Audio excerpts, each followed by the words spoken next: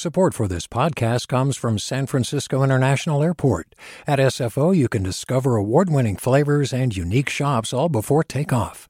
Learn more about what's at SFO at flysfo.com.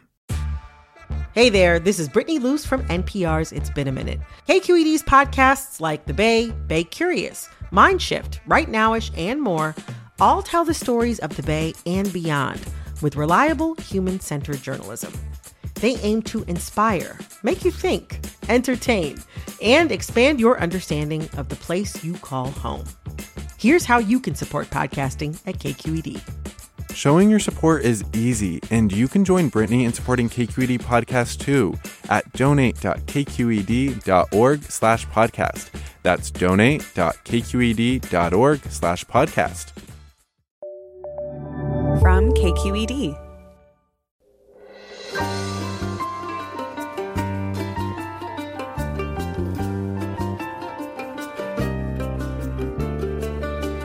From KQED Public Radio in San Francisco, this is Forum. I'm Rachel Myrow. Facial recognition technology is becoming commonplace. From Face ID on phones to security at airports, our faces are regularly scanned to verify who we are. But not all software is created equal, and studies have shown human error creeps in, either in the way the software is trained or the way it's used, ways that often end up harming people of color. Companies all over the world are selling facial recognition software to law enforcement agencies and others, often in places where there are no or few regulatory limits. That's what we'll be talking about next on Forum, right after this.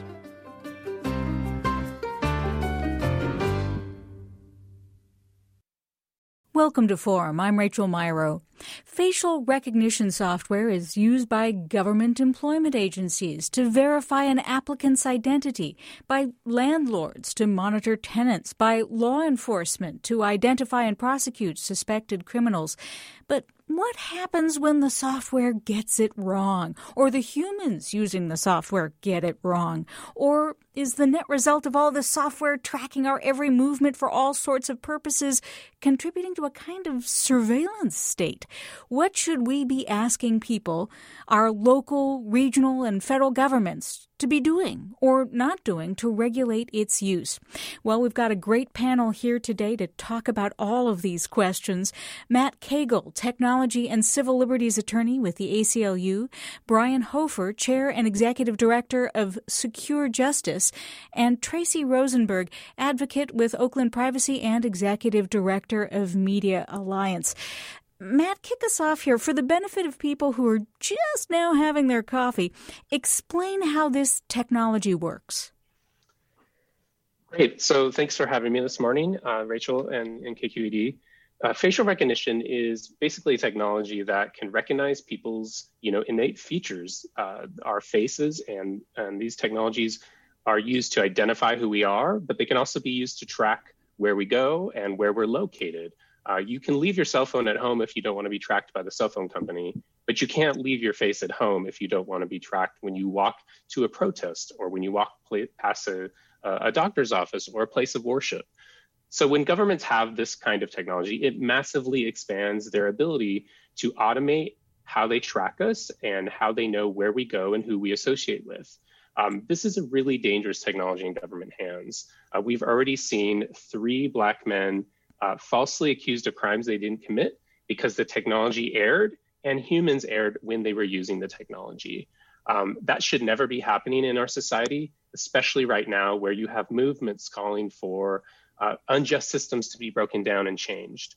So these are the kinds of technologies in government hands that are actually entrenching those unjust systems.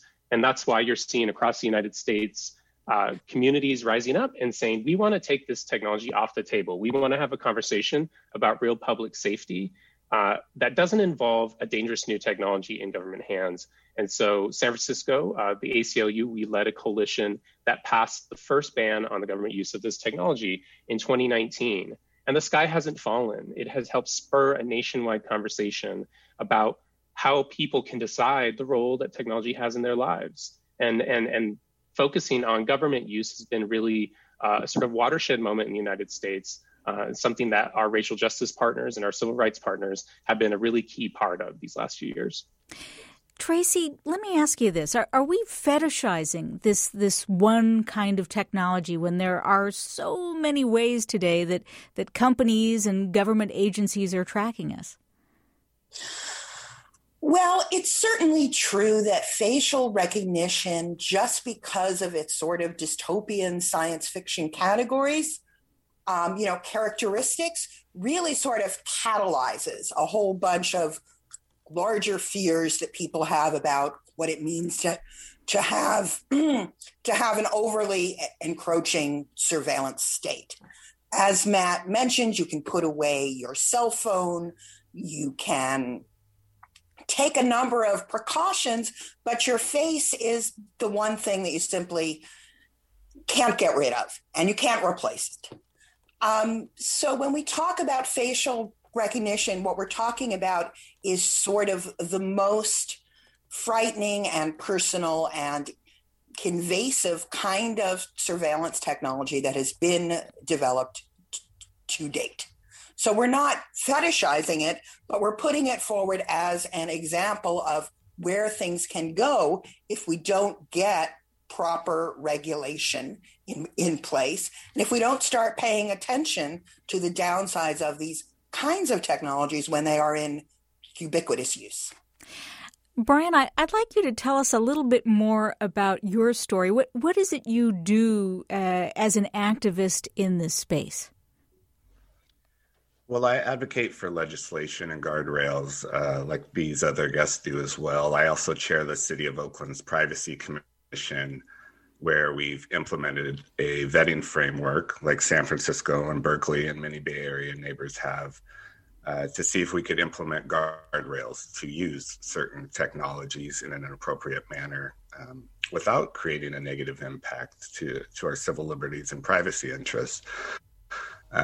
We've also drawn a line in the sand like San Francisco and Berkeley and now many others across the nation that's saying some of these technologies just aren't appropriate. The community has decided that, they're too invasive with the speed of automation, the supercomputing powers and data aggregation that's going on, that some of these technologies, especially with the mission creep aspect of ever expanding use, that we just don't want to let certainly those with police power use these technologies and perhaps not others as well.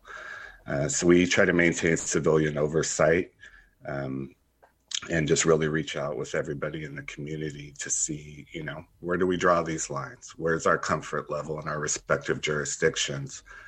And then craft policies or legislation around that to regulate it. Well, Matt, as Brian's talking, I know that despite all the work that you folks and others have been doing, it's still just, a couple dozen cities and other jurisdictions that have put any kind of limits on this technology.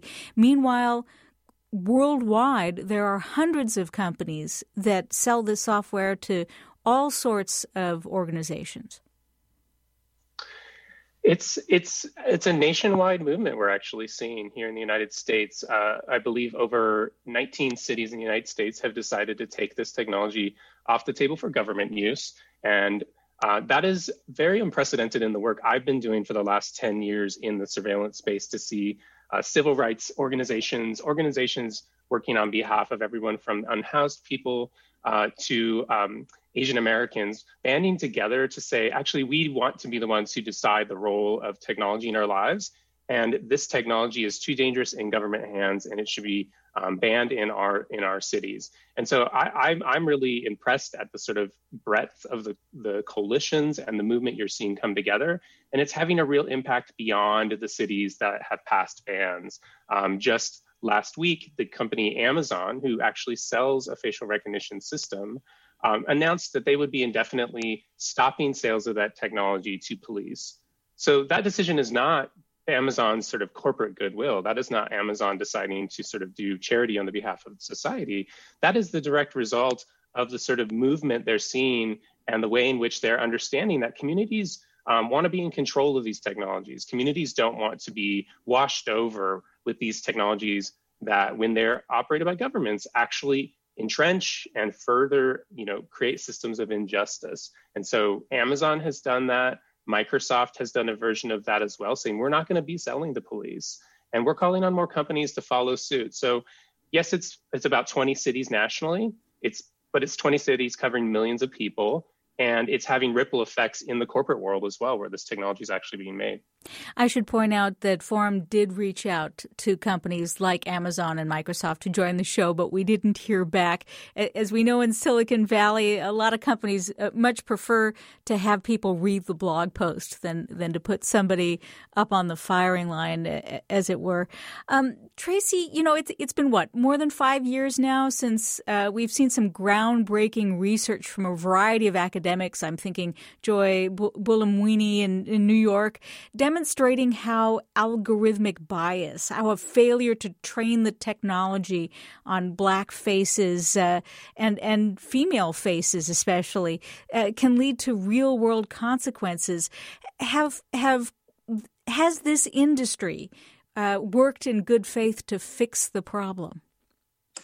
No, I think we've actually seen somewhat the opposite, which is that the industry has largely been lethargic in its response. And we really have no reason to believe that the error rate, which was identified at MIT, and it's important to say that it wasn't 1% or 2%, it was as high as 33% for three very specific groups: people with darker skin tones, women, and young people. And if you put those three together, that's over half the population. So it's significant to say that at this point in time, not only is this technology scary, it is literally so flawed that it doesn't work.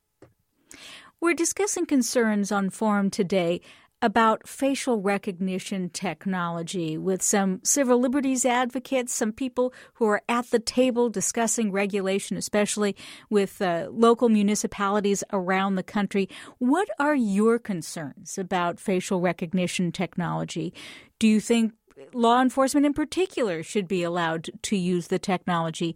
Call and join the conversation. We're 866-733-6786 now that you have your phone up and scanning your face. That's 866-733-6786. You can also get in touch with us on Twitter and Facebook. We're at KQED Forum, monitoring those accounts. You can email your questions to forum@kqed.org.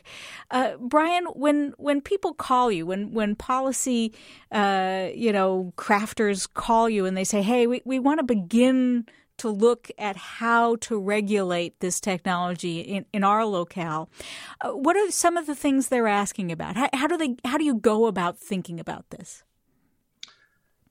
Well, I think when I get called for help, there's usually some sort of scandal, civil liberties harm, or perhaps, crazy budget overrun from inappropriate use of technology, or certain factors weren't considered during the upfront process. We kind of tend to release things into the wild and then worry about the guardrails later. So that's usually the type of question I get. Panic. What do we do? We've been trying to educate people to think before they act, to do an upfront analysis and consider the potential impact before we go release it out into the public. And I'm gonna have you hold that thought, Brian. I've totally unfairly asked you a big question just before the break. We're talking about facial recognition technology with Brian Hofer, Matt Cagle, and Tracy Rosenberg. Stay with us. We'll be back.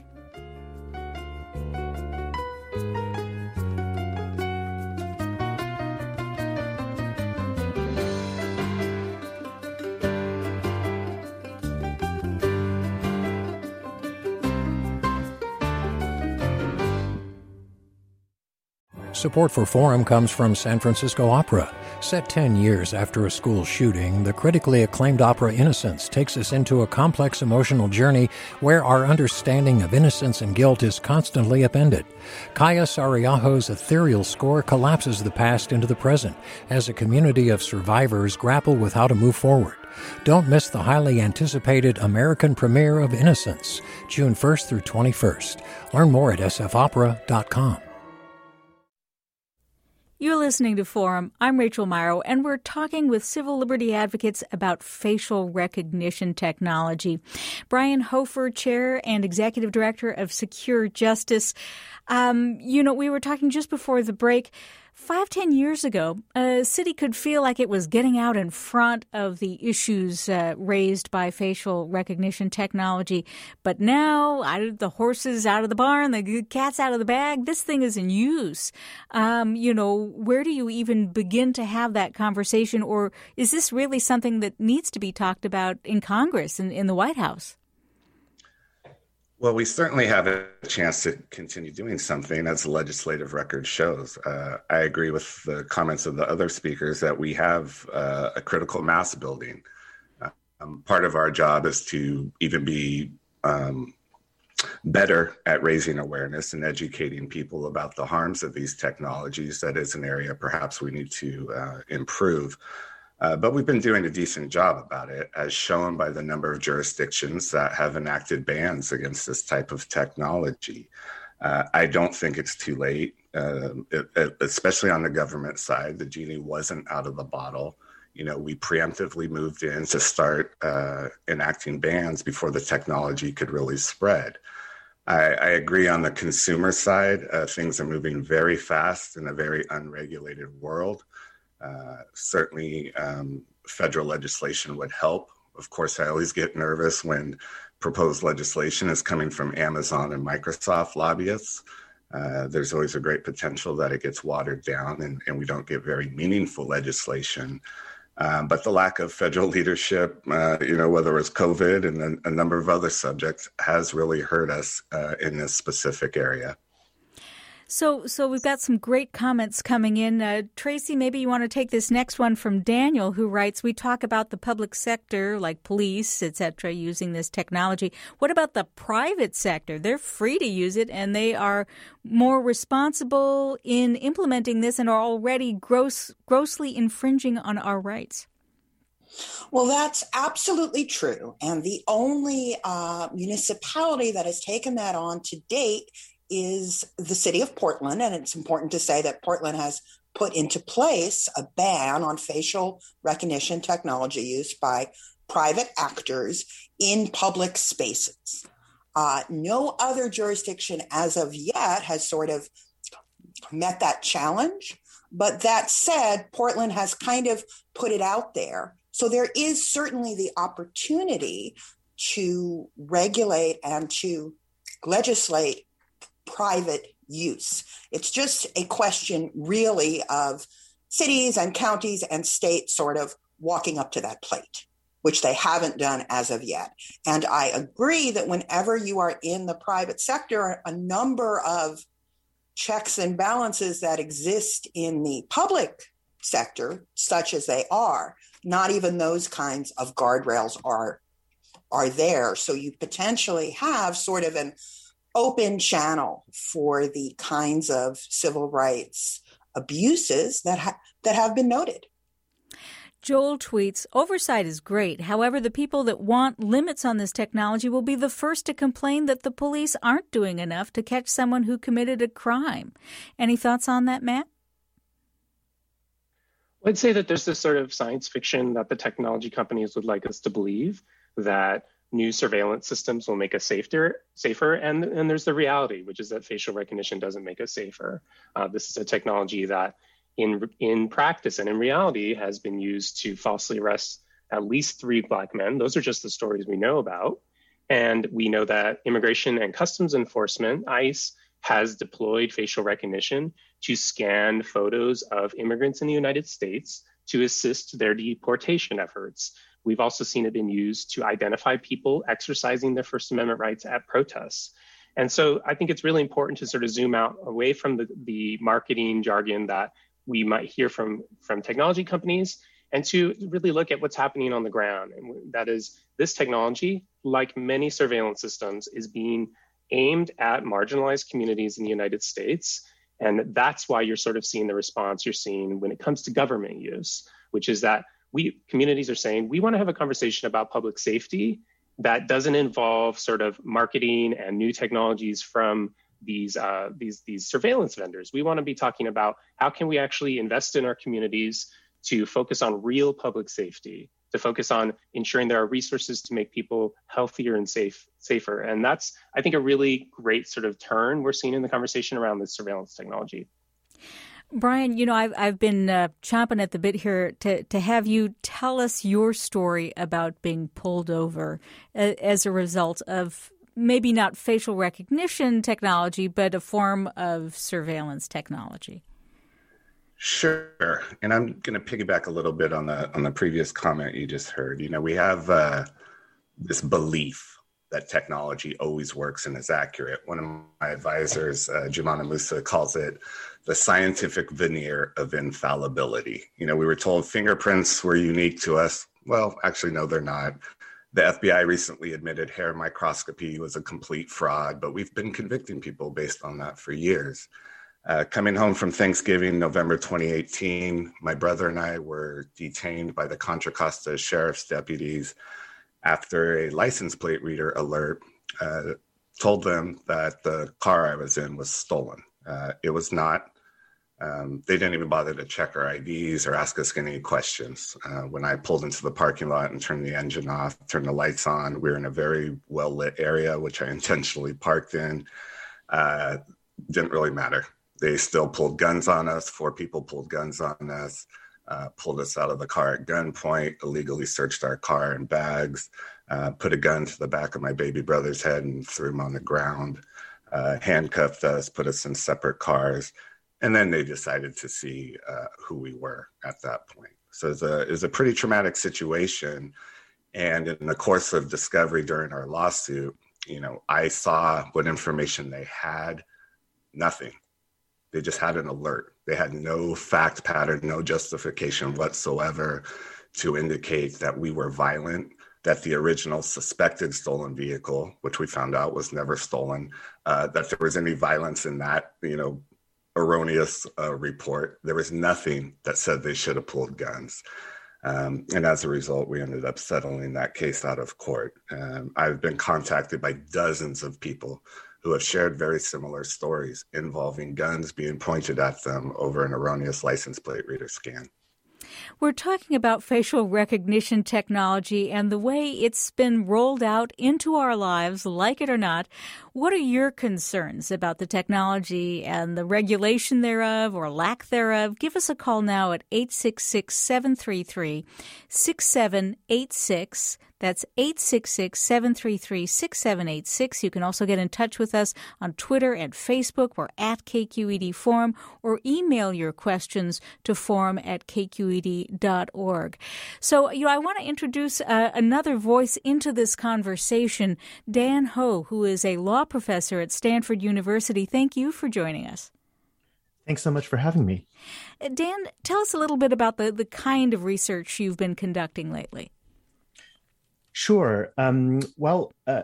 We started thinking about this issue really at Stanford's Institute for Human-Centered AI, where I'm an associate director, really when there were some eye-opening claims by a company named Clearview AI in early 2020, which had scraped about 3 billion images from Facebook, YouTube, and Venmo, and claimed that it had 100% accuracy in facial recognition technology. And I'm just going to stop you there. 100% accuracy.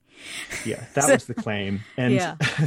and suffice it to say that many of us in the academic community who really spend time thinking about this technology, our basic reaction was, well, not so fast. There are really serious questions about how well such technology performs when it's tested only on a limited set of imagery, when, as you noted at the outset of the hour, it's being deployed across an ever wider range of domains. And so we wrote a white paper really from the academic perspective to try to understand how we would even get to a better understanding as this technology is deployed across a wider set of domains of how well it in fact works. You know, one of the questions that you've been asking in your writing is, how are government agencies deciding what tech to use? Tracy, maybe you can pop in here. How are government agencies deciding what technology to use? Well, that's an interesting question. And I think that what we have found is that unless sort of regulation or legislation is sort of put into place that sets up some kind of, process or framework for how these decisions are being made, in general, they're sort of made unilaterally by police chiefs or in some cases, other city executives like Department of Transportation or recorders. We're seeing some movements toward facial recognition being used with vital records and other kinds of municipal services. And in a lot of cases, what happens is that a surveillance vendor just kind of walks through the door and talks about sort of their latest and greatest product. If you go, for example, to a conference like the Police Chiefs Association each year, it's basically just this, long pile of exhibit tables of various kinds of surveillance technologies with glossy brochures. And it basically becomes a situation of a surveillance vendor telling a municipal employee, you need this, it will solve all of your problems. And in many cases, these purchases just go forward with really no analysis if the surveillance vendor's claims are true, no look at sort of what are the downsides of the technology, the potential misuse, the potential negative consequences. It just sort of goes through. And in my advocacy work, in many cases, you talk to a city council or a board of supervisors that's supposed to be the final say on how taxpayer monies are spent, and they have no idea what's in use in their departments. They don't know what's been bought. So really this system that's in place now in Oakland and San Francisco and Nashville and a number of other places throughout the country that puts a framework in place is really crucial, because otherwise it's basically the Wild West and it's a vendor-driven process rather than one that is looking out for the best interests of the people who are, after all, the objects of this surveillance technology. I do want to get to some phone calls, but first let me bring up a comment from Jordan. And Matt, perhaps you want to answer this, since it just kind of follows right where we are in the conversation. The rhetorical trick of pointing out its few mistakes, say arresting 3 men, doesn't seem sufficient to throw out the technology just because it's not 100% accurate. Nothing is 100% accurate. It seems we need to train the users in how to interpret the technology. That's a great question, and I think it's a reminder that this isn't just about sort of accuracy in the technology. So what we have seen is that many facial recognition systems are less accurate for Black-skinned people, and that has resulted in the false arrests of, at least we know, 3 Black men, life-changing occurrences, and charges for crimes they didn't commit.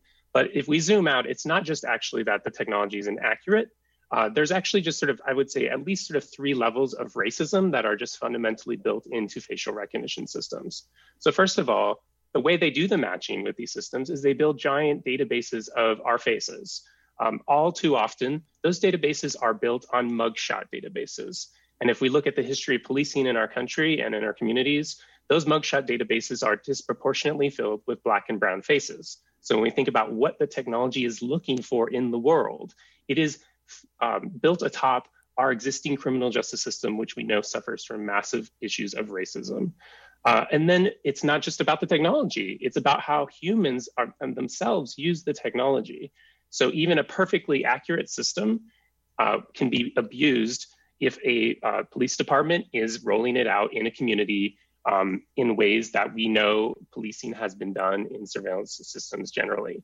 So the gentleman in Michigan, Robert Williams, he was the first person we learned had been falsely arrested for the use of facial recognition systems. that false arrest was not solely due to a technology error or to inaccuracy. What we saw there was that humans in the loop made decisions built upon bias that led to his arrest. So it's actually not just about the racism in the technology, it's about the racism in the way that our policing system operates in society. And so that's why you're seeing communities stand back from this and say, what sort of fuel are we pouring on the existing fires in our community by adding in this technology? And this technology may get more accurate someday, but even if it does, it's not going to solve those other problems. It's just going to pour more fuel on that fire that many communities are trying to put out right now, that you see a nationwide movement of civil rights partners trying to address right now. Well, let's go to the phones now. And Sri in Belmont. Hey, yeah, thanks for having me on.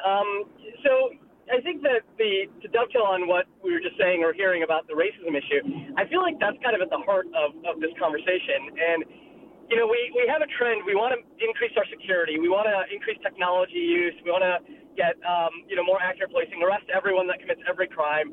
And, you know, the end goal then, if that's the goal, is if we're doing on enforcement, is let's just have a police state and, you know, give everyone the death penalty as soon as they commit a crime. I feel like it's fundamentally based on this racist premise that all the people that are committing crimes are inherently bad. So we need to catch them all, jail them all, incarcerate them all. It's not working. It's intellectually lazy. We're not addressing the fundamental problems here. We keep reaching for technology to increase enforcement and incarceration. We're not doing any poverty alleviation that's meaningful. We're not increasing educational programming. We're not looking at any of the root causes in any meaningful way at a societal, governmental level to actually reduce crime at its heart. And enforcement does not seem like the best way to reduce crime. It seems like common sense to me. It's obviously not to a lot of people. And I feel like it's, again, driven fundamentally by this kind of intellectual laziness, reaching for easy solutions, what seem like easy solutions, and fundamental racism that the people that are committing crimes are obviously going to commit them no matter what, so we just need to lock them up. We can't prevent the crimes because it's inevitable with this population. Tracy, do you want to take that one on? Sure. I mean, books have been written, many of them, about the failures of mass incarceration, and the caller is absolutely correct. The U.S. locks up a larger percentage of its population than any other, I guess, Western or what they call developed country in the world. And that has not satiated public concerns about public safety. It hasn't solved the problem. We still have crime. So the answer is it doesn't work. And we have to look at other more broader definitions of public safety that basically bring more resources into place to help people not to be in the position where committing a crime seems like the best possible option that they have. So there's no doubt about that. But when we talk about facial recognition, it's sort of clear. I like to go out to sort of, science fiction a bit and, sort of think about a step into the future where you step outside your door and every single time you do so, a camera drops down automatically, a flying camera, because we're in science fiction. Because we're in science fiction. I've got to break in here, Tracy, and tell people we are talking about facial recognition technology here on Forum today. What are your concerns? What are your questions? Call us at 866-733-6786. But whatever you do, stay with us.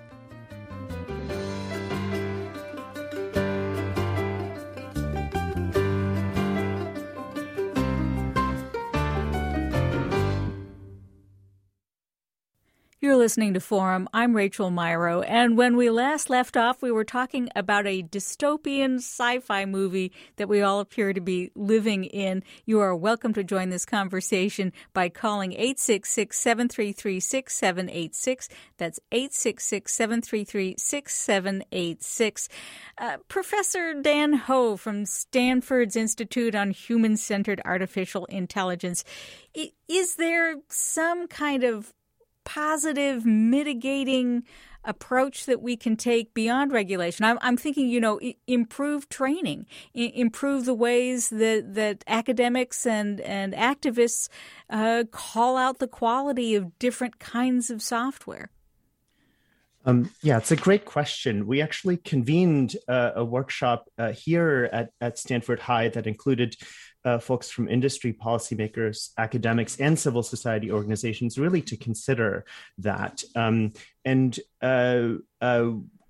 to go back to this accuracy point, we simply have no guarantees that as this technology moves into different parts of society, that it will perform accurately. Performance might be good with nicely cropped, well-lit images, but work extremely poorly on surveillance camera where the face might be a really small part of a poorly lit image. And as Matt mentioned earlier, the problem isn't just technical. The same algorithm might be used by one police department that trains detectives on how to use the output and another department that just naively relies on the top match. And what we really came out of that workshop with was a kind of protocol for how we should be thinking about assessing those kinds of weaknesses when no single accuracy metric is going to work. And what we really focused on is that we need, number one, better transparency around the algorithm and particularly the underlying imagery. Number two, opening up these kinds of systems for rigorous testing, exactly of the kind, Rachel, that you had noted at the outset that Joy Willamwini's work did. And third, demonstrating the performance before a system is adopted in any new context. I guess, Matt, what Dan seems to be talking about here is a problem that has to be solved at the federal level, right? Because we're still relying on outside researchers to raise the alarm on bad code that is often, stuck in a black box, right? Dan didn't use that phrase, but that's exactly what I was thinking of as he was talking.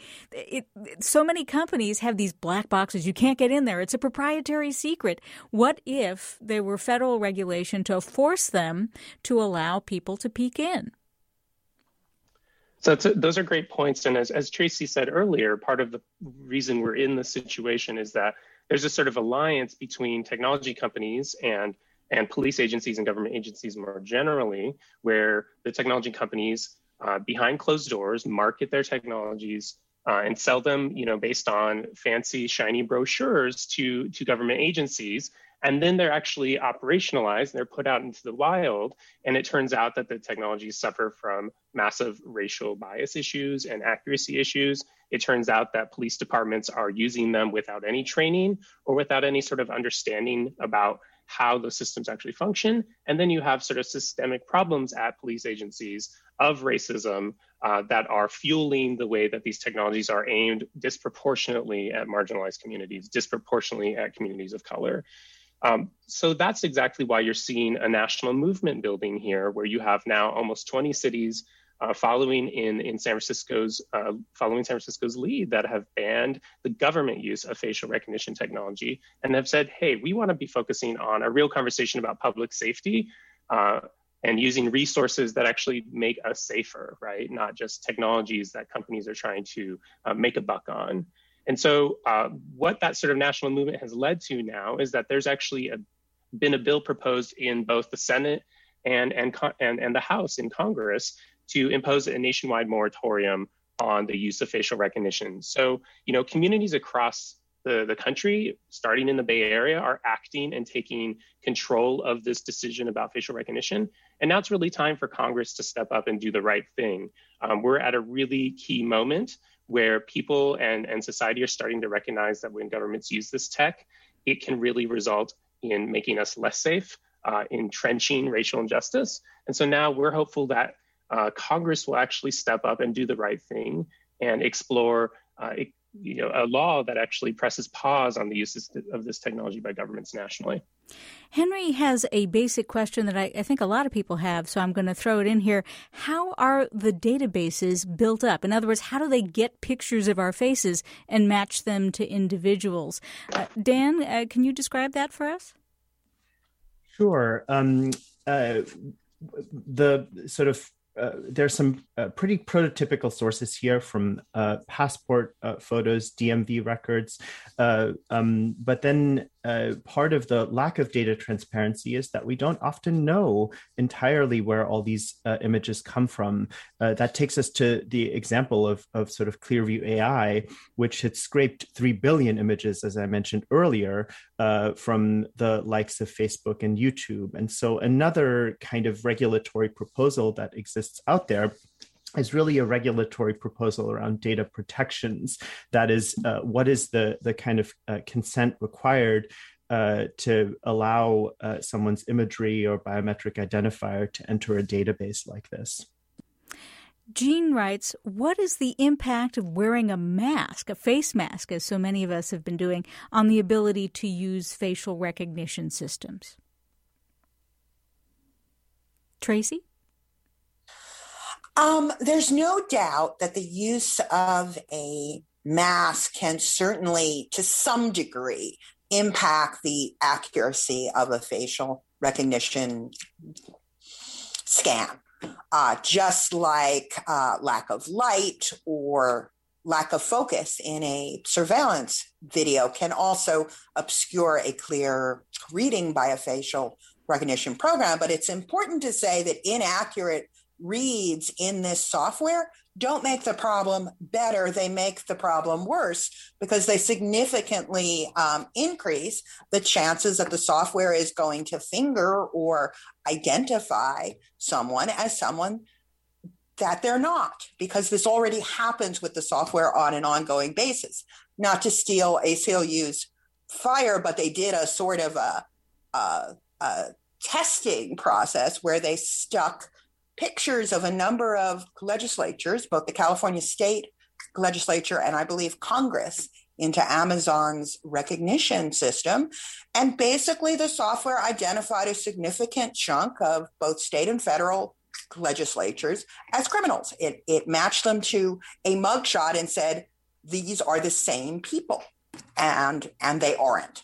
So in a sense, when we try to game the system to increase the amount of inaccuracies, we put all of ourselves in significantly more danger. Let's go to the phones again. And John in San Francisco. Good morning. Good morning. Yeah. I'm 80 years old. 40 years ago, I got into a lot of difficulty with drugs and alcohol and was photographed numerous times and did a short stint in a county jail. I haven't been arrested or photographed in 40 years. Yet 2 weeks ago, I'm sitting on a curb waiting for a taxi cab in front of my hotel, directly across the street from the Central Police Station in San Francisco. And all of a sudden, 3 cop cars, plainclothes cops, pulled in, pushed me back, told me to get back on the curb. One guy had his gun half out. Another guy had his handcuffs. Told me to put my hands behind my back. And, I asked him, what are you doing? Here's my taxi. And I started to go for the taxi, and one cop yelled, let's get out of here. And he left. And I'm wondering, could they have targeted me from 40 years ago? From official recognition, it was wrong. Yikes. Brian, any thoughts on that? I don't have enough information to give a definitive answer on that question. I guess, it's easy to guess, right, that possibly there was old photograph, old information that wasn't sort of properly, helping officers put 2 and 2 together. Let's see, this is 40-year-old information. I guess maybe my question is, do we see evidence of really old information making it into the system and staying there forever and not being flagged in a way that sort of helps some of the slower folks using the software figure things out before 3 cars pull up on a guy who's 80? Yeah, I kind of think that these questions are really answering themselves. Like we're talking about all these problems after the technology's already been introduced and used. The only way to really improve the accuracy is to have a constant worldwide database, always refreshed with new photos. We will all have to be in a perpetual lineup, constantly supplying photos to those with police power. in order to ensure the accuracy of the equipment. Because as you just said, people age, we lose weight. Maybe we have a tan one day, we get a tattoo. There's all sorts of variables, and the fact that we're discussing them after the horse has already left the barn is the big problem. And the reason why we've been saying, shut down the use of this technology. It's just a suggestion, and yet we're arresting people and using force and potentially convicting them and taking away their liberty. Kyle writes, are there any laws being passed for private cameras in public spaces? I walk around my extremely low crime neighborhood, and a lot of houses have home security systems with cameras monitoring the sidewalks and the street. It really bothers me because the effect is basically constant surveillance by private cameras that are probably not that secure. Anybody want to take that one on? Yeah, sure. This is Matt. So in San Francisco, actually, there's a law that has been on the books since 2019 that requires the community and the board of supervisors to be in the loop about all government uses of surveillance technology. So this law says it draws a line on the use of facial recognition and takes that off the table. But it says for everything else, cameras and the like, that the community and elected leaders have to be in the driver's seat when it comes to these new technologies. Importantly, that law says that when the government reaches to a private surveillance system, say cameras around Union Square in San Francisco, that the government using those technologies is also covered by this law. And so all too often what we do see and what we've talked about today is that it isn't just government surveillance in a silo, and it isn't just private technology in a silo, that the government is often allying themselves with private surveillance systems and exploiting those systems. And so it's possible for us to pass laws, and we're passing laws in communities that say, when the government seeks to exploit those systems, there needs to be safeguards in place, there needs to be a wall in place so that those private systems can't bleed into the criminal justice system, can't result in more people being arrested and falsely accused of crimes they didn't commit. But it's interesting that, you're basically saying we have more control over what's happening in the public sphere, the public use of facial recognition than the private. Rachel, no relation, writes, during the pandemic and meeting constantly through cameras as well as being recorded constantly at work, I worry about certain automated metrics being used as a form of performance review or on decisions of hiring, firing, and advancement. What protections can employees have from the use and abuse of facial recognition in their workplaces? Tracy? Yeah, that's a huge concern as these sort of black box algorithmic formulas, increasingly are being used to determine who gets a job, who gets promoted, who can access a loan or business capital. It affects your credit reports.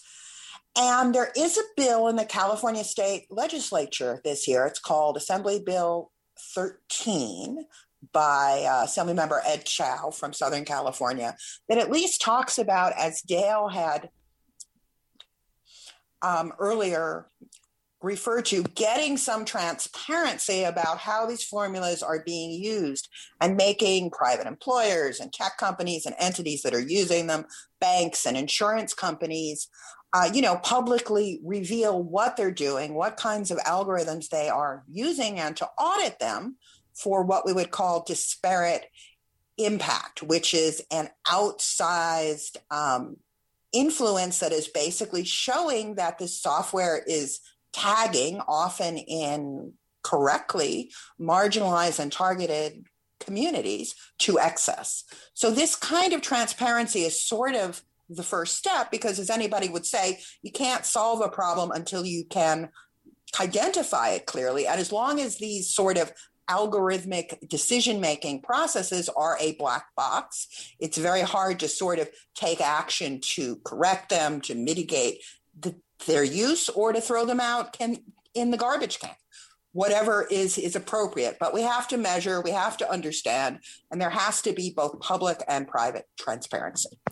Mike tweets, greater accuracy of facial recognition is even worse. Imagine a world where one can no longer be anonymous and is always being placed in a virtual lineup in the name of safety.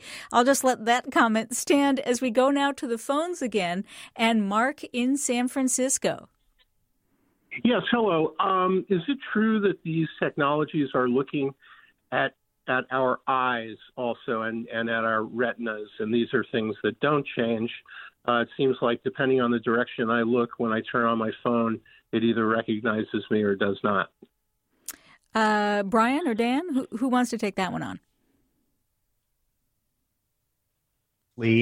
So the history of facial recognition technology goes back many decades to the 1960s, and there were early attempts that really focused on particular identifiers, trying to map eyes, ears, nose, and mouth.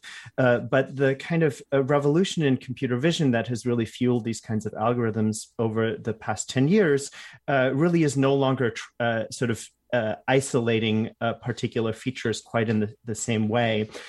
Though I think the caller may be referring also to the fact that there is retina scan technology that, for instance, has been used for border control. If I could make one more point, I think there's general agreement here on this panel about just the real risks in the kinds of contexts that law enforcement poses. One of the challenges raised by a number of the questions that go to private use of facial recognition technology is that the technology is general purpose. We have the same underlying computer vision technology used to unlock your iPhone as it could be used, for instance, to identify domestic terrorists.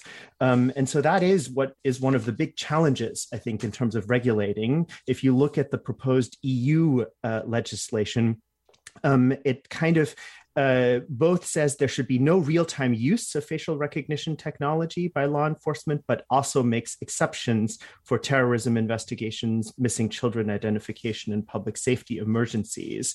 And so there is at least some disagreement as manifested therein between the kinds of use cases that may actually be beneficial as well. Well, I'm going to have to leave it there. This has been a fascinating as well as troubling conversation about facial recognition technology with a terrific panel. Let me just mention who they all are. Matt Cagle, technology and civil liberties attorney with the ACLU. Brian Hofer, chair and executive director of Secure Justice. Tracy Rosenberg, advocate with Oakland Privacy and executive director of Media Alliance. And last but not least, Dan Ho, Stanford law professor and associate director at the Stanford Institute on Human-Centered Artificial Intelligence. Thank you so much for being with us, and stay tuned for another hour of Forum Ahead with Mina Kim.